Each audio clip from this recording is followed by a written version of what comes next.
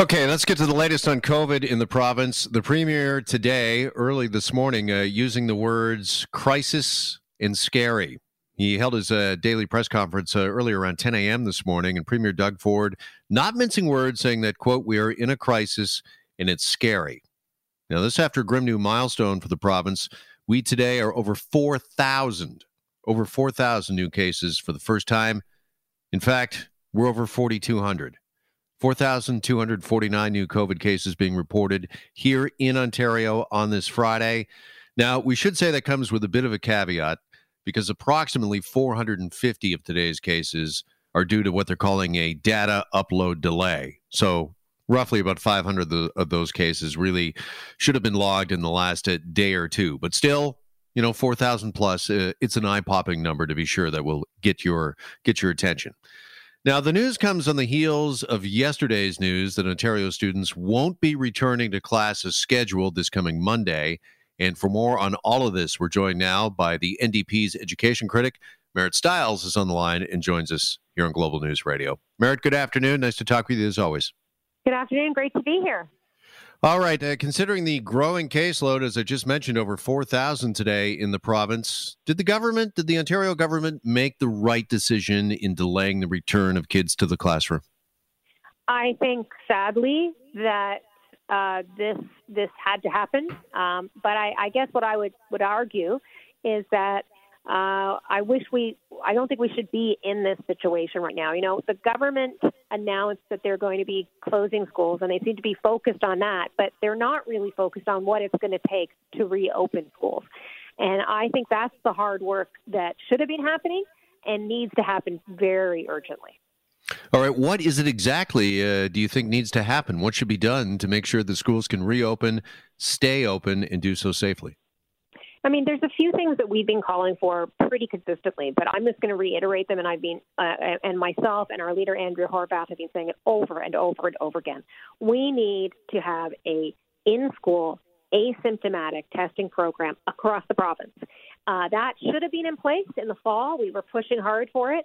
Now today we're hearing the government say they're looking at doing that. But what is the plan, and are they finally willing to invest in that? We also need to reduce class sizes. This is an issue we've been talking about. It makes sense.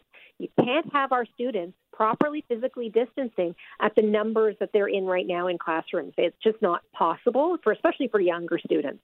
That's got to change, and the government should have been doing that in the fall, and they need to do better now.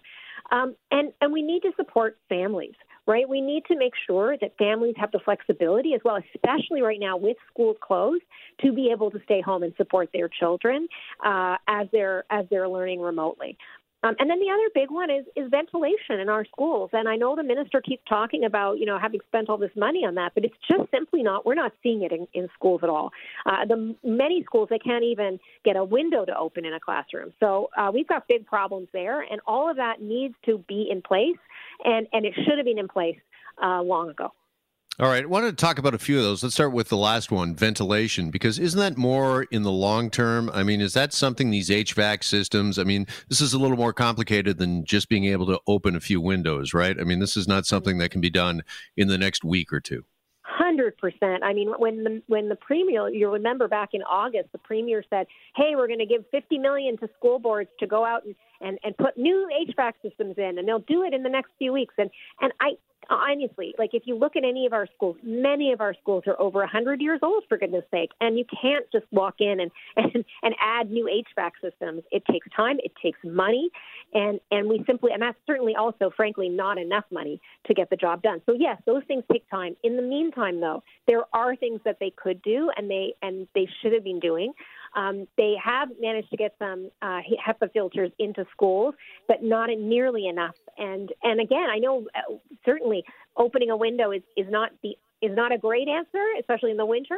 But at this point, it's what we're hearing from experts is one of the few things that we could do. We just have to make sure at this point schools can't even open a window. So it is a long-term issue. I totally agree. I just wish that we were a bit further ahead on this than we are now.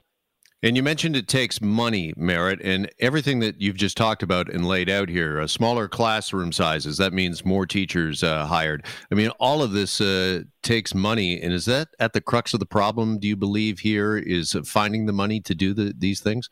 Yeah, 100%. I mean, I can't think of a good reason why this government, why Mr. Lecce and the Premier haven't taken these steps already. The only reason is they're sitting on a lot of relief dollars they don't seem to want to spend, and we've seen this over and over. But they aren't spending. They don't seem to want to invest the dollars to make this happen, and that's what it does take. And we're in a crisis right now. So if we want to reopen schools, we have to reopen them safely.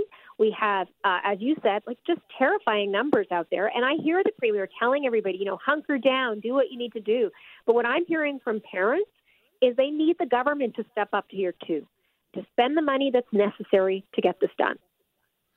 Here with the NDP's education critic, Marit Stiles. It was less than a week ago that the education minister, Stephen Lecce, was last Saturday, told parents that kids would be returning to school as scheduled. That, of course, we now know is not happening after yesterday's announcement. What, if anything, should we take from that, do you think? Well, this has been a pattern for this government and this minister in particular. We've seen this flip-flopping. They wait until the very last minute to tell parents and teachers and workers and students what they can expect in just a matter of days. And, people need some time to adjust to these things. I know everybody wants to be back in school, but they want to be back in a safe space. And they've been waiting for the minister to make a decision. As always, wait till the last minute, and then they make a decision, and we're all left picking up the pieces as parents. It's really frustrating. And I think people are tired of it, and they want a government that has a plan to take action and make the investment that we need to get our schools reopened. And at this point, I have to say, I'm not terribly confident that the government's going to be in a place to reopen in 2 weeks because they have not done the work that needs to be done. All right, the positivity rate has jumped substantially in schools. That was a big part of the reason why we got the announcement yesterday. I think it's gone from 5 to somewhere a little north of 20%. Now, some are arguing that's because of the holidays and get-togethers, not because of transmission inside the classroom. And others are complaining that schools are not sharing enough information. They're not sharing transmission data with the public. Should there be more transparency so we can make educated decisions for our kids? Yeah, absolutely. And I think that's also why we need the testing and tracing programs in place. The government resisted that for months and months, and then at the very last minute before the holidays, they started to do some asymptomatic testing in some schools in some parts of the province. But we need that in place. We need to know who's got it, so they can stay home and isolate and protect everyone. We need to know. We need more transparency from the government and from school boards as well. But ultimately, we need to know. And the government has resisted this. I mean, the minister likes to throw around figures like 99% of our students don't have COVID, but we don't know that, and we never did, to be honest. And so when these numbers came out, and I think if you look at the numbers, I'm just going through them myself, but it's pretty clear that some of these numbers actually peaked before the holidays. There was increases before the holidays. So, the minister has some answering to do as well for the public, because he made a lot of claims about the lack of transmission in schools. Well, I think we need to know what's happening, and that is going to mean testing and tracing in schools.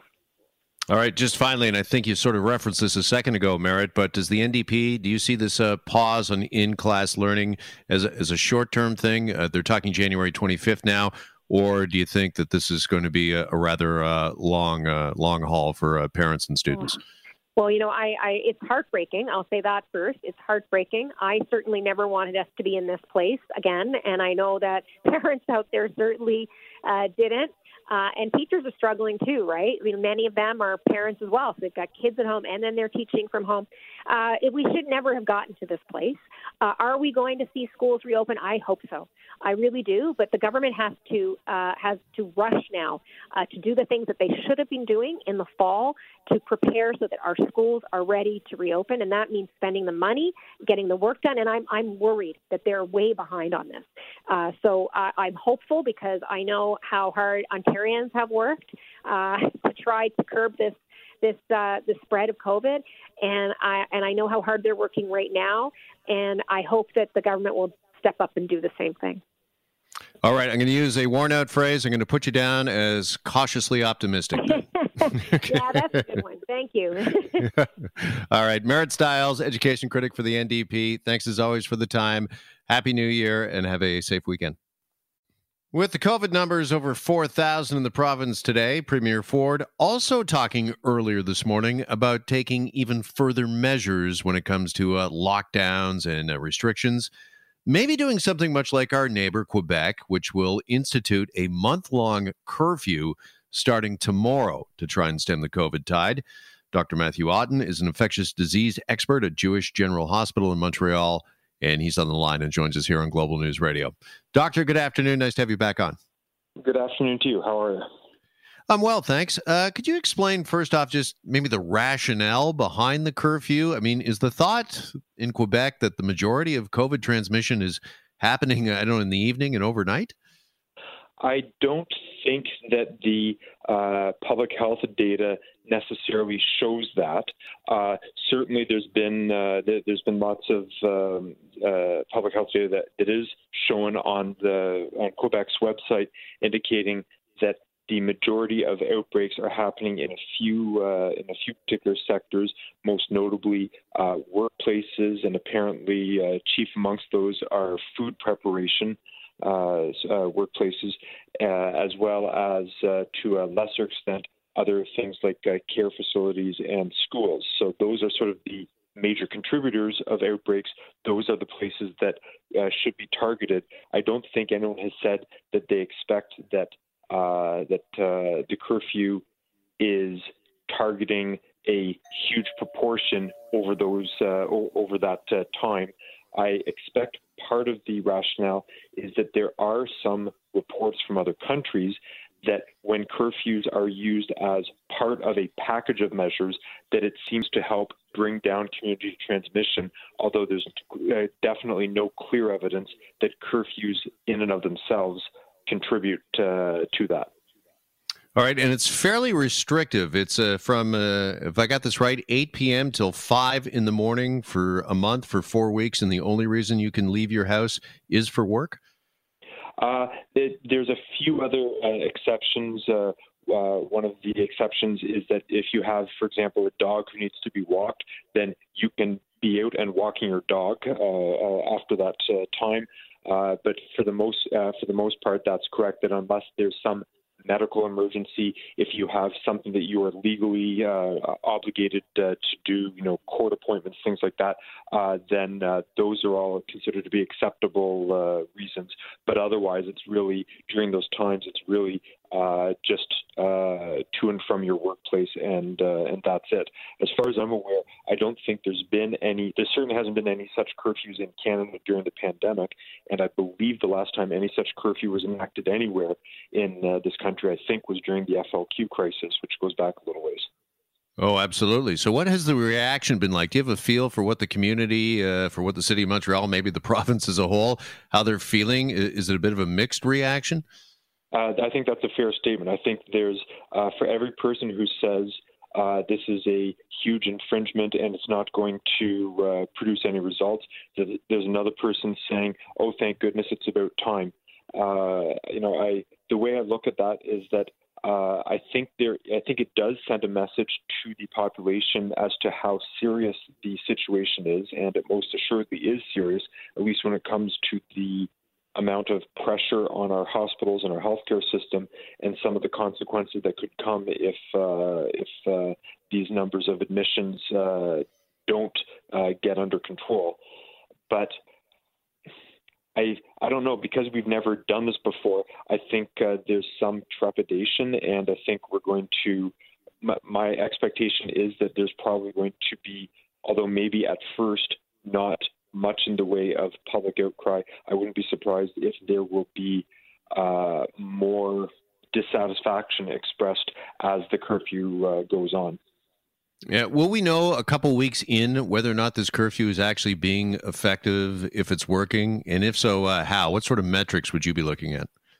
So you raise a very good point. So the way this infection works between its incubation period, the fact that it generally produces symptoms slowly over the course of several days, is that roughly speaking, the numbers of new cases today in the community really tell you about events that happened about 2 weeks ago.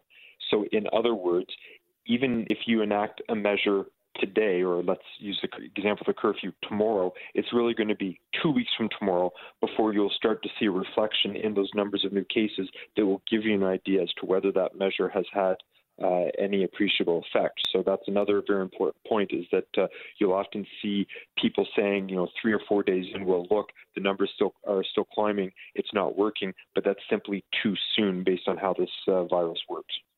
So it's going to take the full 4 weeks, and will you be looking at things like caseload, positivity rate, ICU admissions, hospitalizations, all of those metrics?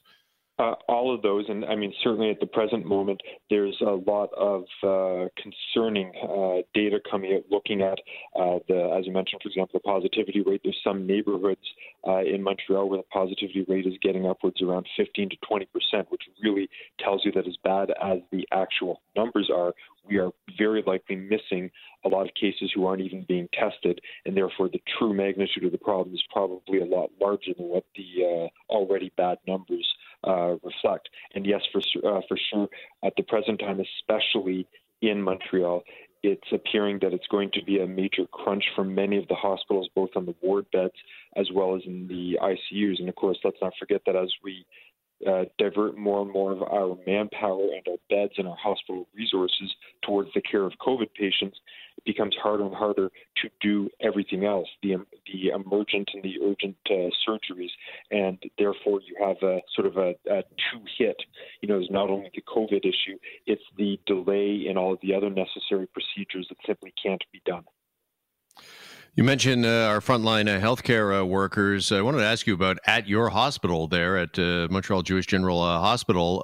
We're hearing that some nurses are voicing their displeasure after taking the first dose of vaccine, only to now find out that they won't be getting the second. Do we know why the government of Quebec has changed course here, and should they have done that, do you think? Well, it's certainly created some dissatisfaction. I think any time you lay out a plan and then change the plan after you've already started the process, I think that kind of reaction is certainly to be expected. The Public Health Institute in this province has laid out a series of arguments explaining why they believe that a delay between the first and second dose longer than the duration that was granted approval through Health Canada. They've laid out reasons why they believe that this should be safe to do so. It certainly has engendered a lot of debate on many levels, and of course, there were many people who had already received their first dose before this change in policy, and then they were told that their second dose is going to be, I wouldn't say canceled, but delayed by at least, it sounds like at least a few weeks. So yes, there's a lot of people who are somewhat concerned. Of course, this is a debate that goes way beyond just Quebec, as you're probably aware. Just today, in fact, President-elect Biden has suggested that America is going to be following exactly the same policy of using all of the available doses as first doses, and I think the United Kingdom is also is following the same policy as well. Yeah. Having said that, though, you can understand the displeasure of those frontline healthcare workers because, as I understand it, they actually had those second appointments already booked and locked in, only to have them taken away. Just finally, Dr. Oughton, even just with the first dose, though, what sort of level of protection would they have, and would everybody have just getting one dose rather than both? So the answer depends a little bit on which of the vaccine products you're talking about, and sort of how you, to a certain extent, how you look at the data. And perhaps most importantly is that just like any other vaccine, you don't achieve protection immediately after. You need enough time for the immune system to actually mount its full response. And I think it's a fair statement that probably you require a minimum of something like 10 to 14 days before you have a reliable level of protection from that first dose. In other words, you can get the first dose and be exposed and still go on to develop the disease, certainly in the first week after you get that first dose. That doesn't tell you that it's a failure. That's just how vaccines and the immune system work. But the general numbers that we're looking at for the effectiveness after the first dose is a minimum, with the Pfizer product, a minimum of 50-something percent. And again, depending on how you look at some of the analyses, you could interpret it as being up to 90% effectiveness after the first dose. Although, of course, one of the big issues is it's not clear how long the protection from that only one dose will last, because that's not the way that the studies were designed. They only had that 3-week or 4-week delay before the second dose was given. So they don't have solid long-term data, although there's some reason to believe from other vaccines that first dose will probably protect for at least several weeks. All right. Dr. Matthew Oughton is an infectious disease expert at Jewish General Hospital in Montreal. Dr. Oughton, good luck to everybody there with the curfew. We'll be watching, and thanks for the time. My pleasure. Have yourself a good weekend. Okay, we got lots of news when it comes to travel in the airline industry on this Friday. So let's get right to travel expert Marty Firestone. He's the president of Travel Secure and joins us here on Global News Radio. Marty, good afternoon. Good afternoon to you, too. All right, let's start with the breaking news. WestJet slashing 1,000 jobs today. Now, they're blaming, at least in part, incoherent and inconsistent government policy. That's their words. Is it that, Marty, or is it just the fact that we're not traveling? Well, I'm supposed to be the travel insurance expert, but I tell you, I have some real interesting opinion on this one. I think this goes back to the government and them arguing over bailout money, and then the government saying, well, then refund all the clients or travelers that you only gave credits to. And I think this has just ballooned and blossomed into a huge problem right now.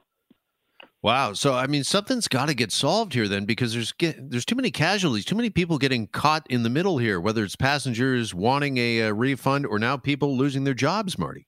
Yeah, but there's a connection to them both. Like, you would think the government would offer a bailout, but they're trying to say, give the people back the money they're entitled to, and then we'll give you the bailout. Meanwhile, if they don't get the bailout, how do they survive? So it's a catch-22, and I don't know how it's going to get solved, because right now it's words going back and forth for sure.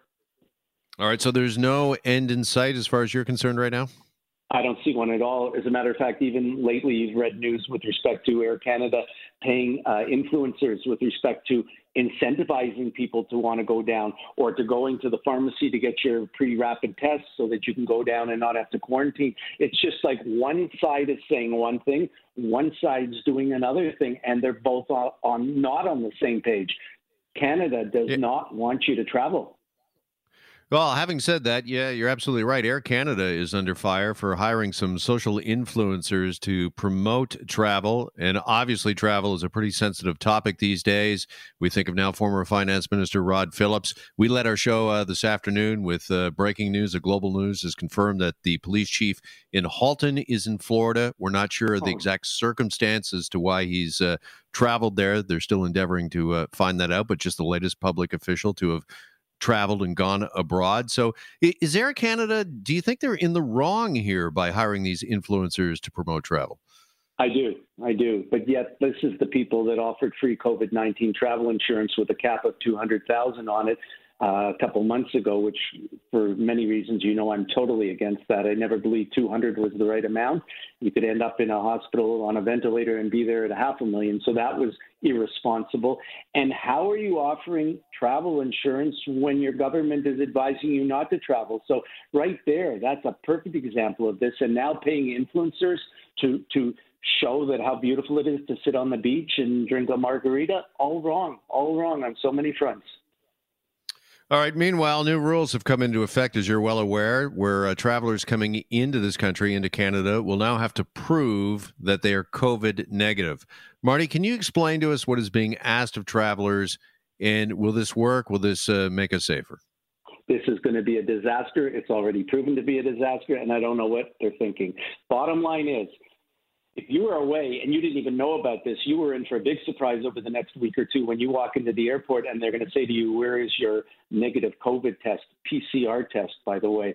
And you're going to say, excuse me, I didn't even know anything about it. So, well, sorry, you can't get on the plane. So that's number one, a huge problem. Even ones who are away and coming back in April, that typical snowbird I talk about, they have to now scatter and arrange to get a test that will be within a 72-hour period when they get on. And the bottom line is, if you don't have the test, you're not getting on the plane. And if you are in a country that you can't get that test because it's not available, they're going to let you on the plane. But guess what? When you land, you are going to be visiting a 14-day quarantine in a federal facility. So that's pretty weird.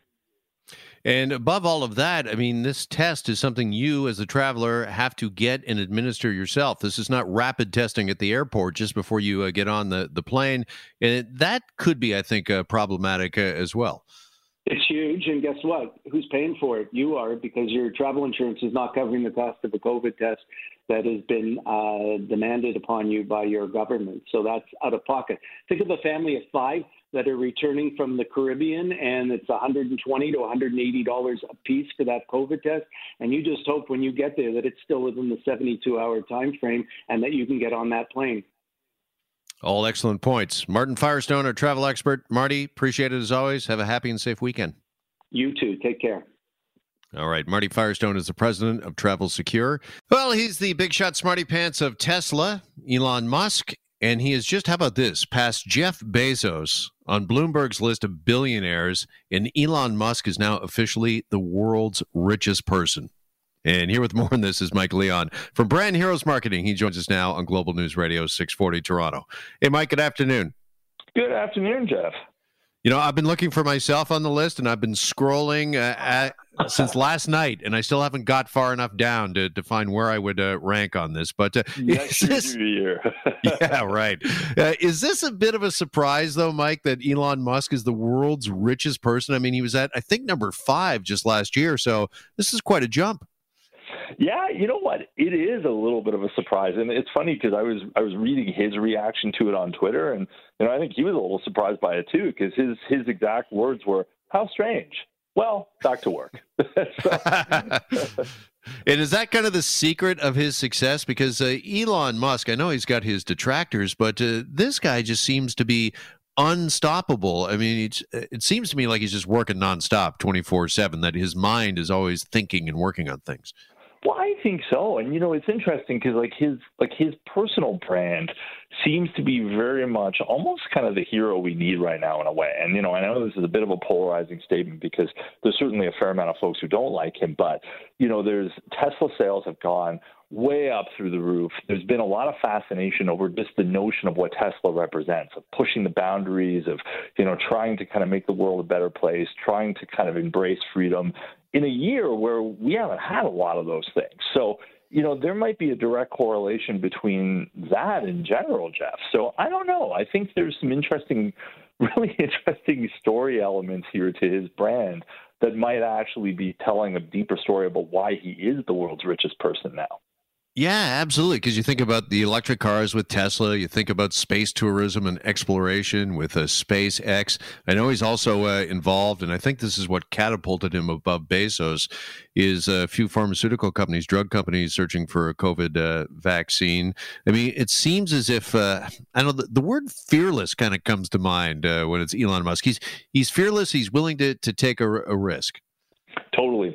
Fearless and kind of unapologetically fearless, too, which I think, from a brand standpoint, brands often kind of live in the here and now, but they also very much live in the aspirational. And Tesla, and SpaceX, for that matter, are very aspirational brands. But Elon Musk has always had this ability to be both aspirational and a real doer at the same time. There's a guy that, way back when was, I think he was founder of PayPal and then managed to translate that into a massive windfall. And then, from there just kind of kept going and going and going. So it was a career of dreaming and doing, followed by more dreaming and followed by more doing. So there's a real kind of aspirational, but also a real get it done kind of mentality too. Hmm. Do you think he's too closely tied to these companies and these brands, though? I mean, is there a potential risk there? I mean, I'm thinking of Apple when Tim Cook tried to take over. And if Elon Musk, God forbid, something were to happen to him, I mean, is he so associated, he and his brand and what he represents with Tesla and SpaceX, that it could be crippling for those companies? You know what? It's an excellent question. And I think the answer to that is yes. And I think you're right. There's lots of cautionary tales around not doing that. Like, Steve Jobs, when he first announced that he was undergoing cancer, the stock tanked, and when Jack Welch stepped down from GE, same sort of thing. So it's a very, very fine balancing act, because your CEO and the brand of that founder, especially somebody as persuasive and as energetic as Elon Musk, that'll attract a lot of people, investors, employees, all sorts of people. But then at the same time, it has to carry over to the leadership group. The people you hire should exhibit some of those qualities as well. The brand itself should live on to itself, so that if Elon Musk does want to retire or does want to sell off, he can do that and be able to distance himself a little bit from the brand. Right now, I don't think he's in a position to do any of those things. I don't think he wants to do any of those things, but that is a problem for sure. He's not in a position to retire. He needs to talk to his financial expert, do you think? Make sure that he's on the... I think he'll be all right. I think he's going to be all right. But a guy that tweets, well, back to work, I don't think he wants to retire. Well, this is it, right? Because it's just his personal ethos. And also, I think like attracts like. And part of Elon Musk and the fact that he's so closely associated, his brand with his companies, is that, there's a certain type of employee that would be attracted to and would want to work with and for an Elon Musk and his companies like Tesla or SpaceX. Totally. And I think the magic around kind of putting a little bit of healthy separation between the brand of a founder and the brand that they represent is to make sure that there's just enough Elon Musk in Tesla so that someone who wants to work with Tesla can see that, but also a little bit of difference too, so that there is a different brand from what Tesla stands for, what SpaceX stands for, and what Elon Musk stands for. And then, you get people who want to work for those brands because they're in love with the brands themselves. And the fact that the founders are a part of it is a bonus, but it's not the only reason. And, there's countless examples where, people, like in the early days of Facebook, people didn't want to work for Facebook. They wanted to work for Mark Zuckerberg. Now it might be arguably a little bit of a balance. The Facebook brand could live enough by itself that the reasons to actually show up that go well beyond Mark Zuckerberg. So I think that's a consideration potentially for Tesla and SpaceX if they want to go that way. All right. You mentioned Zuckerberg. He's number 5 this year on the list, by the way, just under 100 billion at 99.9. And it's quite the race between Musk and Bezos. Bezos is only $1.5 billion behind Elon Musk. So I don't know if all of us just bought one more thing on Amazon for Christmas, he might have passed Elon Musk. I don't know. So we could be having a very different conversation next year then, right? Yeah. Hey, Mike, appreciate it as always. Have a happy and safe weekend. You too. Thanks, Jeff. All right. Mike Leon is the president of Brand Heroes Marketing.